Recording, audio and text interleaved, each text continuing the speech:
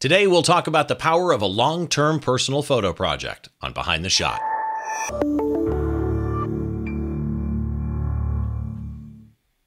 Hi, welcome to Behind the Shot. I'm Steve Brazill. This is the show where we try and get inside the mind of great photographers by taking a closer look behind one of their shots from conception to completion and all the stories and challenges that happen in between. And I've got a great guest today that I actually found out about through Don Komarechka's Photo Geek Weekly podcast a couple of months ago, and I'm really excited to get him on today. We'll get into Andy here in just a second.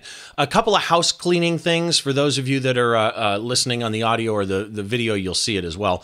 But we have a new Flickr group. So if you're a Flickr user, head on over to Flickr, find the Behind the Shot group, join the Behind the Shot group.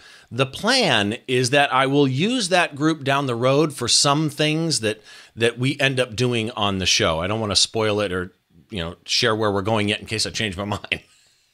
But that's the plan, at least. Also, I want to say congratulations. I did a contest when Trey Ratcliffe was on, where you had the opportunity to win a 6-week online course on how to build real influence and become an Instagram influencer. We've got a winner. That winner is Ken Lee. So, Ken, congratulations to you.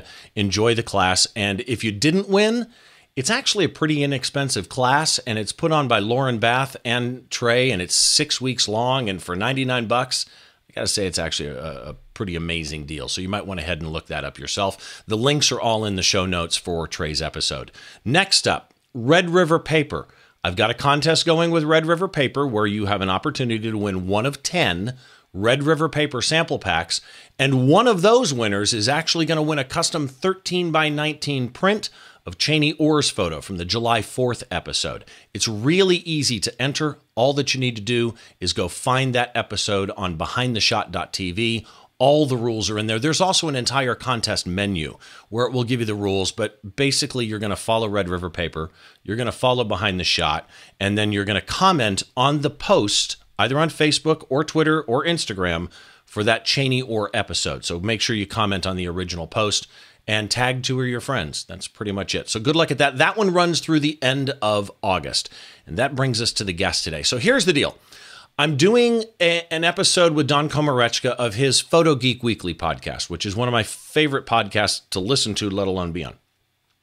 And what Don does is he sends his guests 3 or 4 stories that you're going to talk about on the show ahead of time. And one of the ones that he sent me was an F-Stoppers article written by today's guest, Andy Day, and it immediately made me sit back and say, this guy knows how to write, and I really like how he describes his point of view, and I got him on the show. So Andy Day, welcome to Behind the Shot. How are you? I'm good, thanks, Steve. It's an honor to be here. When I read that article, and you said to me in the green room here that you found it and you know which one it was something about making money as a photographer. Yeah, it was 5 reasons you'll never earn good money as a photographer. Right. As I was reading that article, there were moments where I'm like, yeah, you know what? He nailed it. And there were moments where I was talking back to the computer because of things that you said. And in all those cases, you had a way with words that stuck with me to the point where when I see that you've got an article on F-Stoppers now, I read it every single time because of that. Let's talk about you a little bit and kind of how you got to there. You're originally based, obviously by your accent, you're not French, but you live in France, correct? Yeah, that's right. And where are you now? Currently in Warsaw, in my mother-in-law's kitchen. I'm dog sitting while my wife and her mother are trekking in the mountains. Okay, well, I hope that they're having fun while you're dog sitting. I don't hear the dogs, which is actually, how many? Yeah, there's 2 of them. They're contained at the moment. So I've given them treats and, hoping no one knocks on the door. But it's 10 o'clock at night here, so hopefully no one will. I appreciate your staying up so late, by the way. That's while you're a writer, I want to talk about your photography because I think kind of the way that you write is colored a great deal by your photography. So if people came to you and found out that you're a photographer and you say to them, oh yeah, I'm a photographer, I shoot, how do you describe your subject matter? I really don't enjoy describing the subject matter a lot of the time because as soon as I mention the word parkour, people think of kids doing backflips off the top of buildings and stuff. And that's I mean, yeah, that I have photographed that, but that's not really, I guess, the focus of what I want to photograph. I mean, I guess I photograph extreme sports, weird interactions with the city, architecture, and the culture of the culture of parkour, I guess. See, on your website, it says adventure sports, travel, architecture, and landscape. And while you do all of that, like the picture that we're going to talk about today, it has adventure sports, it has architecture in it in a way, it has landscape in it in a way. But what you do that I find so unique, and when people look through your website, andyday.com, when people look through your website, they'll see what I mean. You have an ability to combine 4 completely independent subject matters: travel, architecture, landscape, and adventure sports or parkour, in a way that's so unique. I want to read a quote from your description on the website. Examines the body's relationship with the built world. I dig that. Okay, yeah, I mean, that's kind of what parkour is about. It's about discovering what your body can do in relation to the world around us. So, I mean, it kind of goes beyond that as well. Parkour isn't this fixed thing. I mean, even the word itself is a bit stupid. You can't take it too seriously. But yeah, it's about discovering what you can do and discovering the world around you. And I kind of came to photography through parkour, and I came to parkour through photography. It's how I started photographing, 15, 16 years ago. You do parkour yourself? I started, and I still train a little bit. So yeah, 15 years ago, I was jumping around and attending classes and training with guys. I mean, a lot of the guys that I train with they're like Olympic level athletes. So it's not always fun.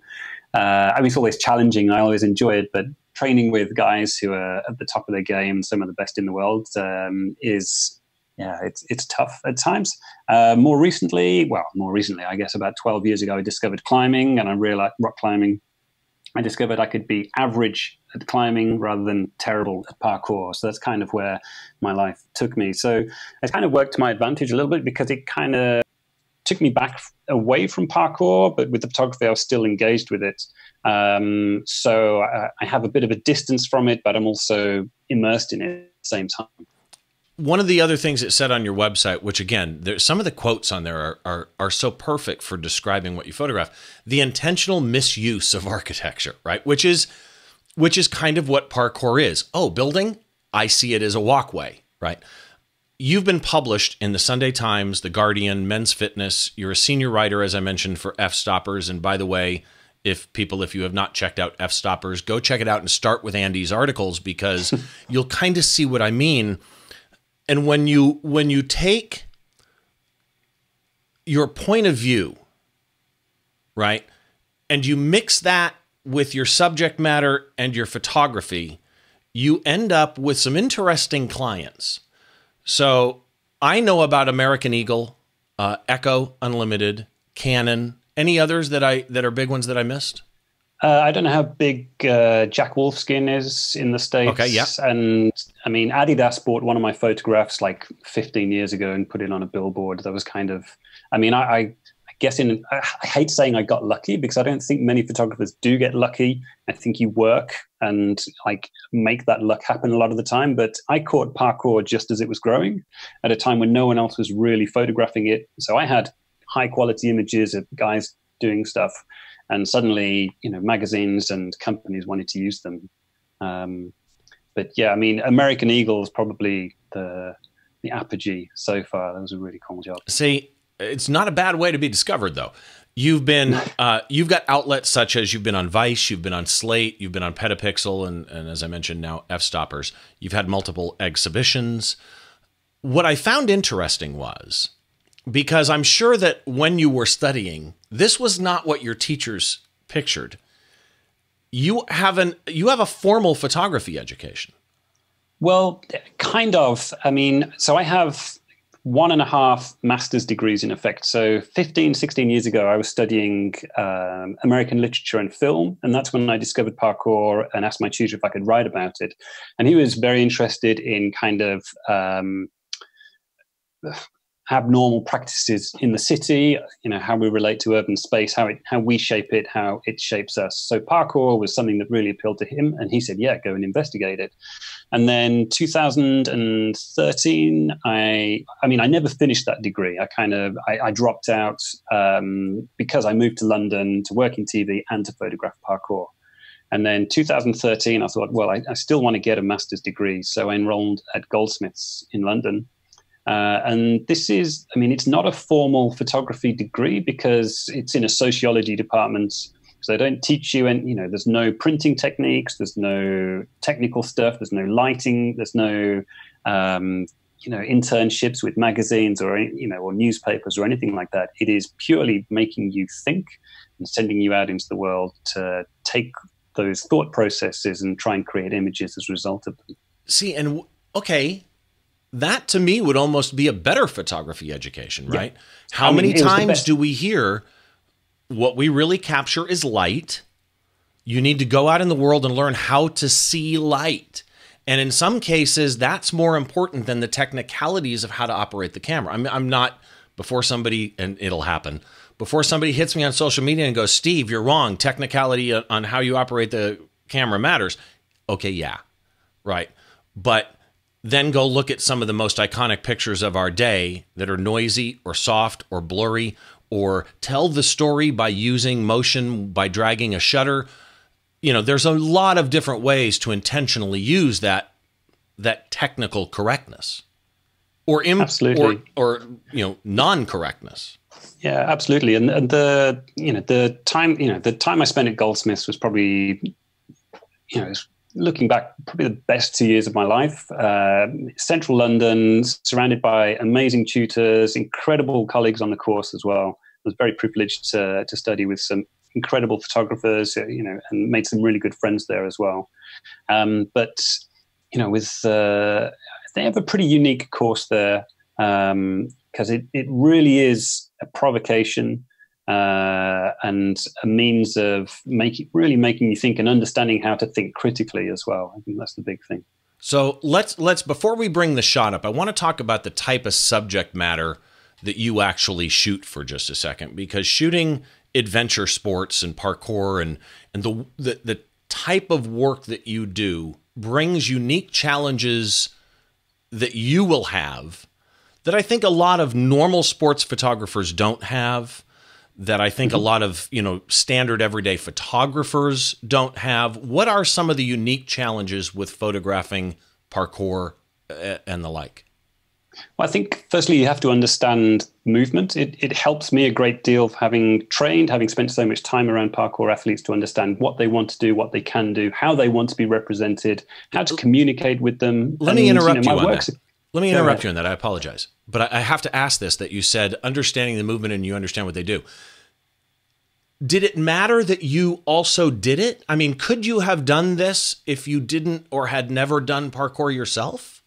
I don't think it's necessarily the physical capacity or the initiation that I went through, I guess, to immerse myself in parkour. It's about the people that I work with, knowing that I have had or continue to have the same conversations physically. So they know that when they see a space, I can see it in a very similar way to them. So, having gotten into climbing, I've climbed a lot of buildings. So the guys that I work with primarily are interested in jumping around, whereas I'm primarily interested in climbing up or across a building. So I have my own insight into what they do. So it's not so much that I have I can do what they do at a smaller scale. It's that the people I collaborate with, and that's for me a really important part of it, the collaboration. The people that I work with, they know that I know what they're doing and what they're putting themselves through, what they're risking, how they're risking it, how hard I can push them, how hard they want to push themselves. You just mentioned the word risk 3 times, and 2 times, 3 times, which then leads to that question. You understand their risk because you've been in those risky situations, but you're trying to document it. So how do you, as the photographer, deal with the safety side of things, or do you leave that up to the subject completely to worry about their own safety? It's It's down to them, but there is a conversation. I never put any pressure on someone to do what they're doing. If they're invested in the photograph, it's because of what they bring to the shoot, not what I bring to the shoot. There's never any pressure from me to do something that they wouldn't do if the camera wasn't there. I mean, yeah, of course, a lot of the time we're there because I've got a camera and they're wanting to capture it for themselves. But that's the thing, they're capturing it for themselves, not because of, I don't know. There's, the narcissism of it is a strange thing. Like the stuff you see on YouTube, the stuff that gets really, I guess, popularized, the mediatized, like the media version of parkour is so far divorced from the everyday lived experience of parkour. And yeah, there's kind of always this disconnect between what you see and what you actually experience on a day-to-day basis doing parkour. See, that right there sounds like that could be a conversation for a half an hour that I would love to have. Easily. And that is, what is that different perception between what you see on YouTube or American Ninja Warrior, for example, where a lot of those competitors who are some of the most amazing athletes that you will see and are finally getting that recognition of that, a lot of them are parkour people. A lot of them are rock climbers. But they're being presented in a reality TV scenario that clearly changes that dynamic. The picture we're going to talk about, which I'm going to bring up here in a sec, but I want to, there was something that you and I discussed in email that was intriguing to me. And I even asked you, let me clarify this before I do my intro. Is this a personal project? Because I know the pictures were used in the end in a commercial sense in some of them.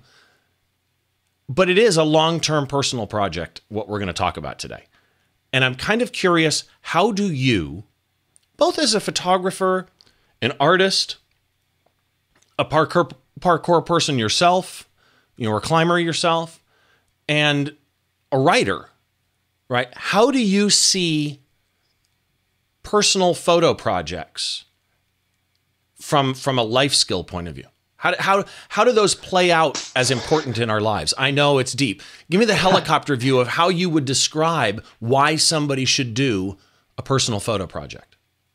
I think we're constantly learning. That's one of the things I've kind of discovered. I've been writing for F-Stoppers now for, I think, 2 years. And one of the things that I've really taken as value from doing that is realizing that I've got so much more to learn. And I think, I knew there was stuff I didn't know and I wanted to learn before, but, taking that job has really kind of made it clear how much more there is to discover. And I think personal projects are a way of evolving, a way of challenging yourself, and giving you something to really embrace and immerse yourself in as well, I guess.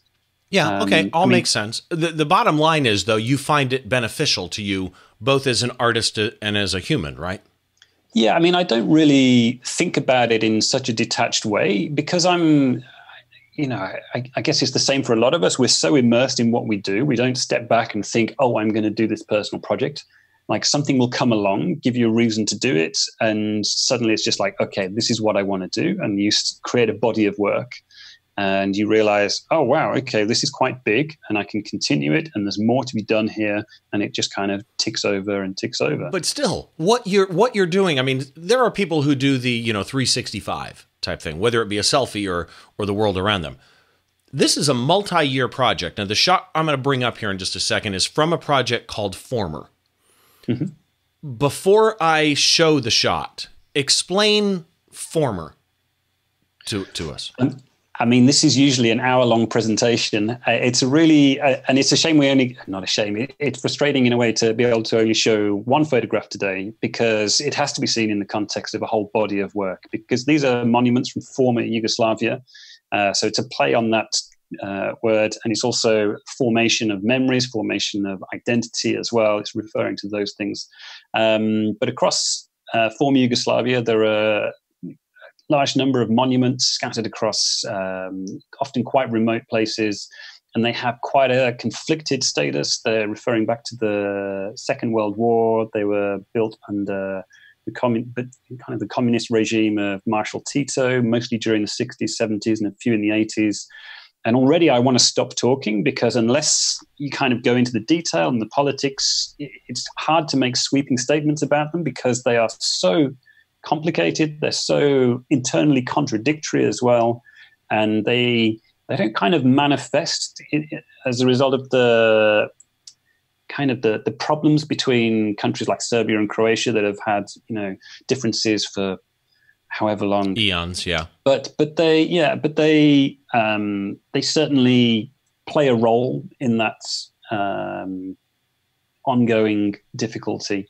So here's what people really need to do then. People need to go to andyday.com. We're going to dissect one shot today. Sure. But these projects that Andy has shot in these monuments that are, you know, usually in great disrepair in some cases, where he is shooting people climbing them and jumping off of them or on them, and you really do need to go see the flow. And the problem was, we talked about this actually as we were setting up this show, that's difficult to even communicate if I showed a lot of shots, because then we can't dive down into the way that you think as a photographer sometimes. But you really do need to see these in context and how these images in different areas flow together. So let's talk about this shot, and I'm going to start this shot. Again, every episode I say it, I cannot describe a photograph for the frickin' life of me, but I'm going to try. So do your best. And jump in and correct me where I screw up radically bad, because it's going to happen. Sure. This is an old monument of white, what looks like concrete, and it's spread out. It's not what you think of as a monument, which is part of the reason I dug this shot, right? It's a picture this, if you would, for those of you on the audio feed. And what you can do if you're on the audio feed is go to behindtheshot.tv and find this episode, no matter when you're listening to it, find the episode and look through the show notes, and you'll see the photograph in there along with a gallery of Andy's other work. But picture, if you will, it's like a TV narration, picture, if you will, a grassy hill with a nice, beautiful blue sky, like, by the way, we don't get in Southern California, with nice white clouds. And on this rolling hillside is, in the distance, a set of, not just one, but a rather large set of concrete items. And in the foreground, you have two of them, with one of them actually bleeding out of the frame on the left, the other one kind of frame rule of thirds to center on the left, and a guy mid-air, like a Michael Jordan type jump between the two with his shadow perfect on the one. That's about as good as I can describe this. Anything you would add? No, I think you've done a really good job there. I mean, you've picked up on the fact that it's not just a monument; it's a memorial complex. So there's a series of monuments here, all representing slightly different things. But this is in Serbia. It's the monument is called Kadinjača. It's about, 10, 15 kilometers. What's that? About 8, 10 miles from a city called Užice. And it's the scene of a battle that happened, I think 1941, where the partisans resisting the Nazis went to intercept a Nazi battalion. And there was 400 partisans and maybe 3,000 Nazi troops. And they got wiped out, but they held out long enough for Užice, the city, to be evacuated. And, a number of memorials were built across former Yugoslavia to commemorate the efforts of the partisan fighters. And this is one of those monuments. And I guess, this is a very sensitive site in some regards. But, this isn't the Lincoln Memorial. It plays a very different role. And I should emphasize that the guy jumping there, this is what's really crucial. Who is jumping? What's the guy's name that's jumping? Let's give him his credit. Bogdan Cvetkovic. And he's a parkour practitioner who lives not far from there. We drove from his family home to reach this site.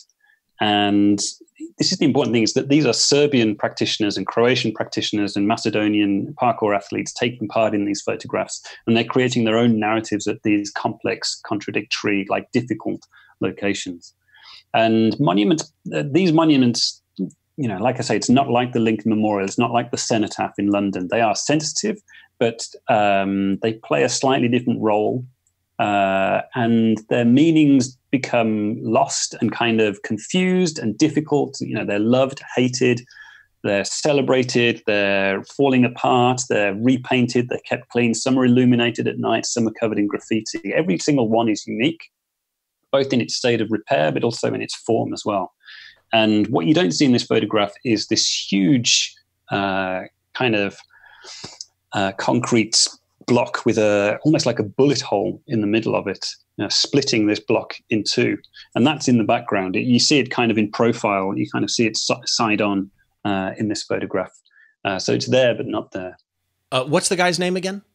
This is Bogdan Cvetkovic. Okay, so people can look him up at least. Yeah. What is, let's start with the technical end. What is your exposure here? So I have my notes here. f5.6, 1/800th of a second at ISO 500. And it's shot on a lens that I use for 95% of my work, which is my 16 to 35 f2.8 L series. I think it's it would have been the Mark II in 2015. So you're a Canon shooter, obviously. Then what body would this have been? This is the 6D Classic. So no fast frame rates here. This is a single capture. Well, and this was not a burst? Nope. Interesting. Okay. So what was the shutter speed again? This is 1/800th of a second, which is probably a little bit slower than it could have been. I usually push it past 1,000 to be safe. But so the movement is actually quite slow, although it does look dynamic. He's not actually moving that quickly. Well, hopefully he's moving quick enough that he made it to the other side. Yeah, he did. This type of shot, there's so many ways I want to go with this discussion here, but this type of shot, you have to be aware of the spatial relationship of the separate pieces of this monument from a compositional point of view, but also from a point of view of when he gets in the air, you don't know it until he gets in the air necessarily. But when he gets in the air, he's going to cause this beautiful shadow, right? So how do you approach positioning yourself to make sure that you get the right angle to have the climber lit, the athlete lit, but also think about things like the shadows and the monument being lit in a complementary way? How do you approach that positioning aspect? I mean, I wouldn't say it gets a huge amount of thought. We actually tried this shot in a slightly different location, but the body shape wasn't quite right, the light wasn't quite right, and the monument wasn't in the background. So we actually just moved one block along, and it kind of curves around this series of blocks. I forget exactly how many there are of them, but we tried it in a different location. And then the shadow is pure luck, I guess. But I get a lot of shadows that prove to be quite lucky on a lot of occasions. So I guess, going back to making your own luck. Because the shadow here, that works. There's one thing I missed when I described it, and that is the shadow here. There's a solid line shadow at the bottom of that primary, I'm going to call it primary for lack of a better phrase, the primary structure that's in the frame. Him jumping created a shadow where his foot is literally on top of that level shadow as though it's a separate person. It adds depth, it adds complexity. I also love the balance that you do with the other structures. So those structures that are in the back, and there's a lot of them, they look pretty far away. On a 16 to 35, they may not. Yeah, the wide angle lens will send them to pretty far back. But I teach parkour photography workshops. I do a couple a year, and one of the first things that we run through is how to frame your subjects. And the golden rule is you frame your movement according to the architecture. You're not tracking a subject. You're not, moving with the body. You're looking at the architectural space, framing accordingly, and then putting the body. The body's almost incidental. So, I tell people, like, if you take the body out of that photograph, does the shot still work? Yeah, it might not be very interesting, but does it give you a sense of balance? Does it give you a sense of geometry? Is it clean? Is it still? It still has to be. The canvas has to be right. Exactly. Yeah, and this is so parkour is about parkour is not about the person. It's about the person and the space. So you can't have one without the other. If it was just about the person, I'd be photographing dance in a studio. That's not what it's about. It's about where it happens. It's about that interaction with the environment. The relationship. I do this with every guest. I go looking through their portfolio, which yours I got lost in for a while. I go looking through the portfolio to see the similarities and common traits of their photos. And it could be your subject matter. It could be choice. It's probably a little of both. But you have a very common use of, what in printing they call white space, but you have a very common use of negative space. So you have a large portion of sky, but it's got those things in the background, right? And there's a lot of, which is a compositional tool, by the way, triangles and geometry that you use that I absolutely love. This was used commercially, wasn't it? Kind of, yeah. I mean, so the project has kind of fallen into two halves so far. So there's the stuff I shot in 2015, which involved 3 trips to Croatia and Serbia. And then there's a second part to it, which was shot in 2017, which was supported by a tiny Serbian clothing company. So we went on I think it was about a 5 or 6 day road trip. It was more than that. And I think at that time, I think I slept in a different country for 8 consecutive nights, which is what you can do when you visit the Balkans. You don't have to drive far to be in a different country. And Scott Chipsticks is this tiny clothing label run by someone who's now a very good friend of mine. And so they supported the project, and they're not using these photographs. He's not using these photographs to sell products. It's all, but I guess in a way he is. But it's not. He's not taking these photographs and slapping his logo on it and saying, buy my t-shirts. It was about creating content for his website, but also an opportunity for him to tell the story about the monuments, because he's from Serbia. He lives in Croatia. He lives about as far from Serbia as you can get as a Croatian. I think at the age of 8, he was bundled into the back of a lorry one night and driven to Serbia, which he'd never been to before because the war kicked off. So these monuments and the relationship between the Serbian and Croatian parkour communities are very, very personal to him. So for him, it was an opportunity to invest in something that meant a lot to him, a lot to his company, and a lot to his family history as well. So when people come to you to use this type of artwork in a clothing campaign or a magazine or something like that, do they come to you with a concept, or do they just come to you and say, do something? You're the one with the vision and I have no idea what you're photographing. Go do something, which would be unusual in a commercial and shoot. Well, I mean, I guess each job varies. I mean, these images are not available commercially. You couldn't, I upload very little of my parkour stuff to stock libraries generally. And if a company approached me and said, we want to use this to sell something, the answer, unfortunately, would be no. My other work is available. And when I get commissioned by, someone like Jack Wolfskin that I shot for last year, they had a specific idea. They know my portfolio. They send me tear sheets. We discuss in depth. We have meetings about what they want to capture.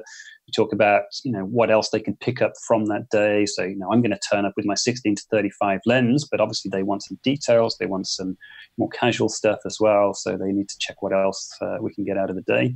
And again, I mean, a lot of it just depends very much on the location and the athlete as well. Not to say that the athletes don't bring their own unique flavor to each shoot. Of course they do. But the location is often one of the biggest determining factors. Well, and I love that you, in looking through your portfolio, you have male climbers and parkour artists, and you have female climbers and parkour artists, and there's a variety of body shapes and styles and sizes. But it still leads to one thing, and that was that shutter speed that you said was a little slow. Obviously, most of your work is so sharp for this type of photography that it amazes me. Do you have a preferred minimum shutter speed, minimum f-stop? I mean, I typically shoot at around about f5, f5.6, just because something's moving and, at 16 millimeters, a lot of it's going to be in focus, but with a more architectural style, I like to have everything sharp front to back, and f5.6 is kind of where I compromise. Sometimes that'll change, but again, I'm pre-focusing. So you kind of got to trust. So you are pre-focusing. Yeah, I mean, this gets quite complicated. Sometimes you have to get people to stand in. You have to choose something in the scene that's kind of the right distance and kind of guess from that. So shallow depth of field isn't something I go for too often. But yeah, thousandths of a second and above is generally what you aim for. And then, of course, this, like I say, when I'm teaching, every photograph is a compromise. I mean, ideally, I'd be out there with a 10 by 8. That is photography, the art of compromise. Yeah. So people say, oh, my photograph's going to have lots of noise shooting at such high ISOs, because you end up shooting at 3,200 ISO. It's like, well, yeah, it's either you have the noise or it's going to be blurry. So you make your compromise and you choose. Well, see, in that, I'm a live music shooter, so I live at 3,200. Oh, well, yeah, you know that. And so many people are, I'm looking at my picture in Lightroom and it's noisy. And again, I've said this a million times, so for those of you watching or listening that have heard it before, my apologies, but I'm going to say it again. Some of the most iconic pictures of our day are noisy. Muhammad Ali standing over Sonny Liston, the old Vietnam War photos, any live music photo from the 70s or 60s, right? These are all noisy pictures, and so what, right? A sharp, noisy shot is always preferable over a clean, blurry shot. And as my buddy Rick Salmon says, or his dad said to him once, and I'm going to paraphrase it here, but if people notice the noise in your shot, then there's something else wrong with your shot. It's not the most interesting shot to begin with.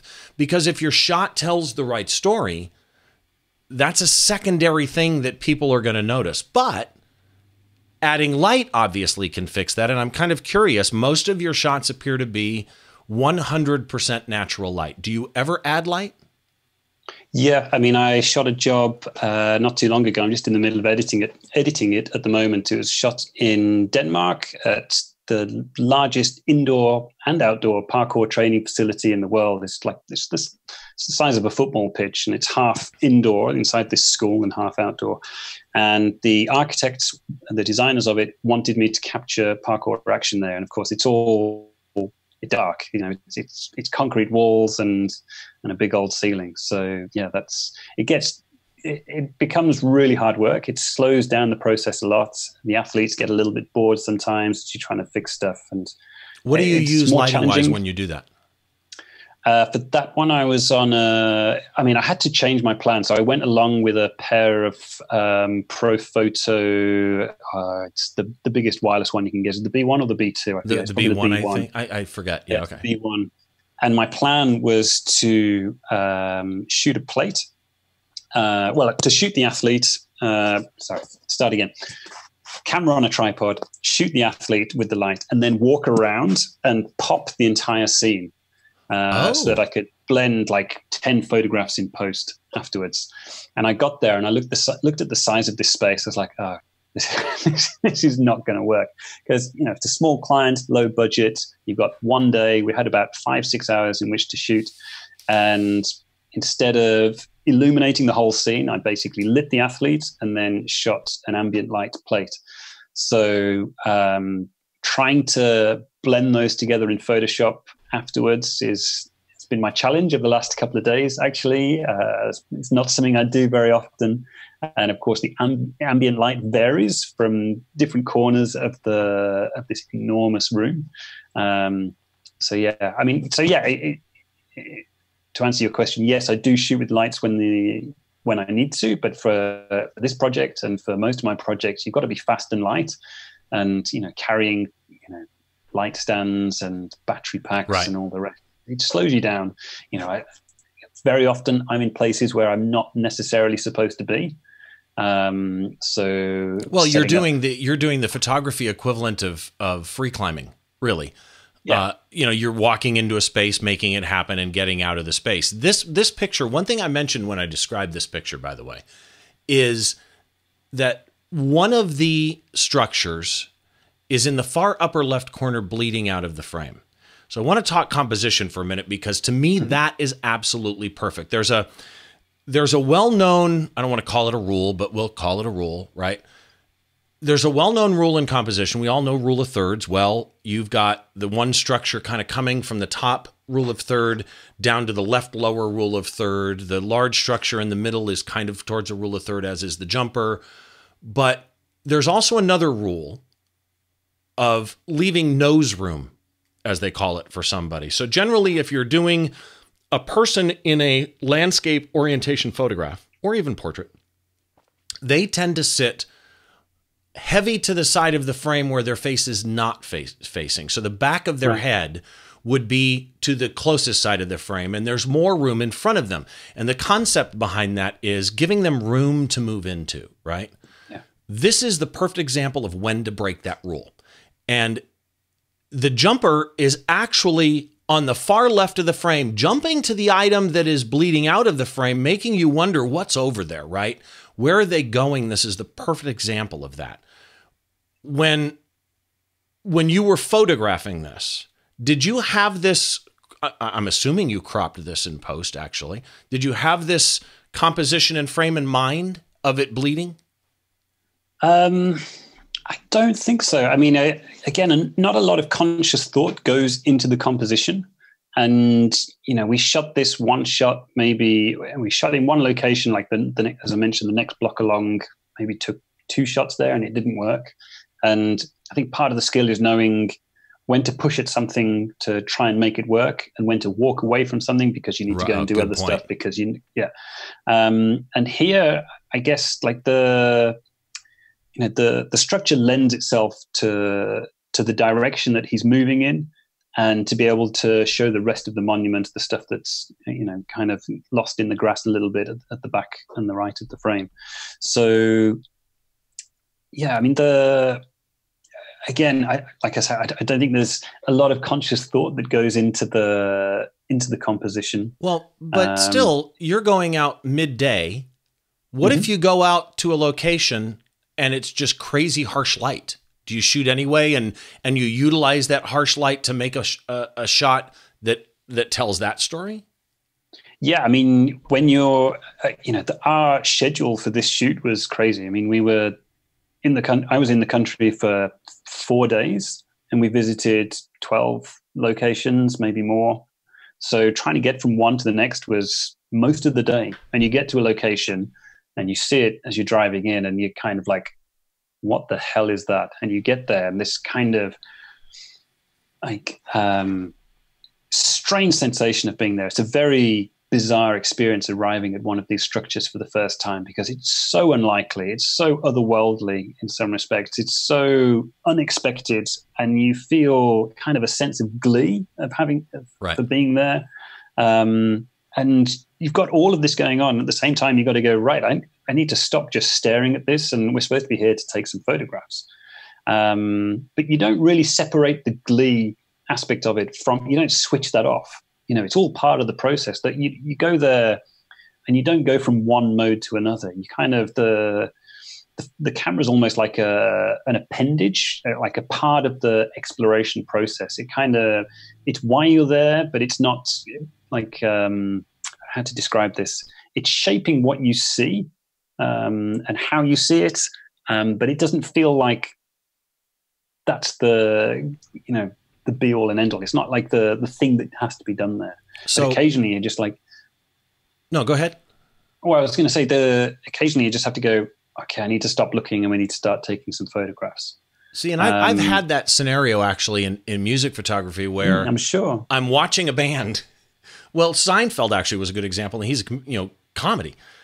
I almost forgot to take pictures. Yeah. Because I'm sitting there enjoying the show, and that happens with me bands now and then too. What's your software of choice? Are you a Lightroom user or a Photoshop user? Yeah, Lightroom. I try to avoid Photoshop as much as possible just because it slows down so much. There's not a huge amount of editing that goes on. Really? And yeah, I mean, I had friends who looked at this and said, oh, you want to clean up the monument and like remove all of the bits of dirt and everything. And I was like, no, I want to, that monument is real. It has a presence. So that's there. A good point though. You're shooting these things, but you're also treating them almost photojournalistically. Yeah. I mean, the project is in a part, like, the practitioners in Serbia and Croatia do go to these locations and they do jump on them. Not very often, but they are great places to explore. So yes, I'm going there and creating this kind of intervention, this kind of scene. but at the same time, I'm documenting something that happens, and I'm documenting the monuments. The monuments have so many stories to tell, and I'm kind of adding to that. So to edit them and make them something that they're not it isn't really what the project is about. I totally get that, and I actually think that's how it should be for the type of subject that you're shooting. So I want to talk about a couple of things here as we close. First of all, I love this shot, and I love your work. Thank you. And people need to go see more of your work in context, right? So before we get into giving out your links, which if you're listening or watching, and if you're watching on video, by the way, you're getting lower thirds popping up Andy's links to all of his social media accounts: Facebook, Twitter, Instagram, and his portfolio. If you're listening to the audio version, we have not said them yet, but we will. We'll say them out loud so you can write them down here in just a second. If there was one photographer of any genre that you would recommend that people go look up and follow, who would that be? Oh, wow. That's a really hard question. And I think it'd probably be, there's one guy's quote, and he's a Magnum photographer. It's David Allen Harvey. And he had this great quote, and I'm not going to be able to remember it exactly, but he talks about how all these guys, these guys with poetry in their heads, with all these stories to tell and great ideas, but the really creative people are the ones who get off their asses and actually nail the board to the wall. So I would say go and check out David Allen Harvey, and see what he has to say about his work, not just his images as well. Perfect choice. Perfect choice. So let's talk about your links for just a second. Your actual website / portfolio is where? andyday.com. Okay. You're also on all social medias. So let's first of all talk, what's your Facebook page? I've got it down as Andy Day Photography. Is that correct? Yeah, it's not as active as it should be. A few people find me there as a result of F-Stoppers linking to it when they publish one of my articles on their Facebook page. But yeah, it's not probably not as active as it should be. Okay, so now the last two. I want to talk about Twitter and I want to talk about Instagram, because Twitter is a username that I'm still trying to figure out. What are you on Twitter? This is, I say it as Kiel. You might pronounce it as Kiel. It's Kiell. And this goes back to, so I started I discovered the parkour community at a time when Facebook didn't exist. There was no Twitter. No one used their real names on the internet. Everyone used nicknames. And this was just a random nickname I think I'd been using since my first AOL account back in 1995. So it's a word that exists in the mind of a teenage boy living in Sutton Coldfield in England that just randomly got typed into the internet. And I did the same thing. So I did the same thing for years. I was Raz2, which has been my nickname. I go by Raz on the radio. And I used it for years. And when I started doing photography and wanted to switch to my real name, it actually was difficult at times. Yeah. Yeah. I had that transition. I still have my Kiell.com website, Kiell.com. And that's kind of acting as a out-of-date archive now, I guess. It's I try and just chuck everything up there, all the little jobs and little events and projects that I do. But it's a little bit out of date. What I would urge people to go and have a look at is blog.andyday.com, because if you want to learn about the monuments, I've got 9 articles there that explain the entire process. If you click on any one of them and scroll down, I think to the bottom, might also be at the top. They're in order. There's a series of links. You can start with the first one and go all the way through to number 9. They're only like 800 words each, but these are incredible pieces of history that are often being lost. They need the eyes of the world on them because of the kind of nationalist tensions that bubble up in that region occasionally, and having the attention of the world directed there might be an aid to resolving those situations. And there's obviously more photographs there as well. Perfect. And the one that we did not mention was your Instagram is Kiell Graham. So Kiell Graham. So Graham. Yeah, another boring story there, but I'll spare you. But yeah, Kiell Graham. Don't ask why. All right, so here's the deal. First of all, Andy, thank you so much for doing this. It's been amazing. Thank you so much. I will watch your stuff on F-Stoppers, and if people have not seen you on F-Stoppers, they need to go search for you on F-Stoppers. That's kind. Thank you.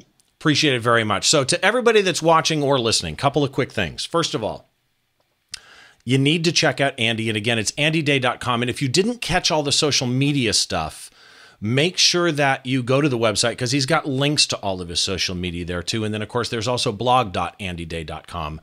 check that out too. Remember that we've still got the Red River Paper Contest going. That goes through the end of August. You've got a chance at one of 10 Red River Paper sample packs. I've got some sitting here next to me that I did in the last episode where I reviewed this printer behind me. And it's really easy to enter. All the rules are up at behindtheshot.tv.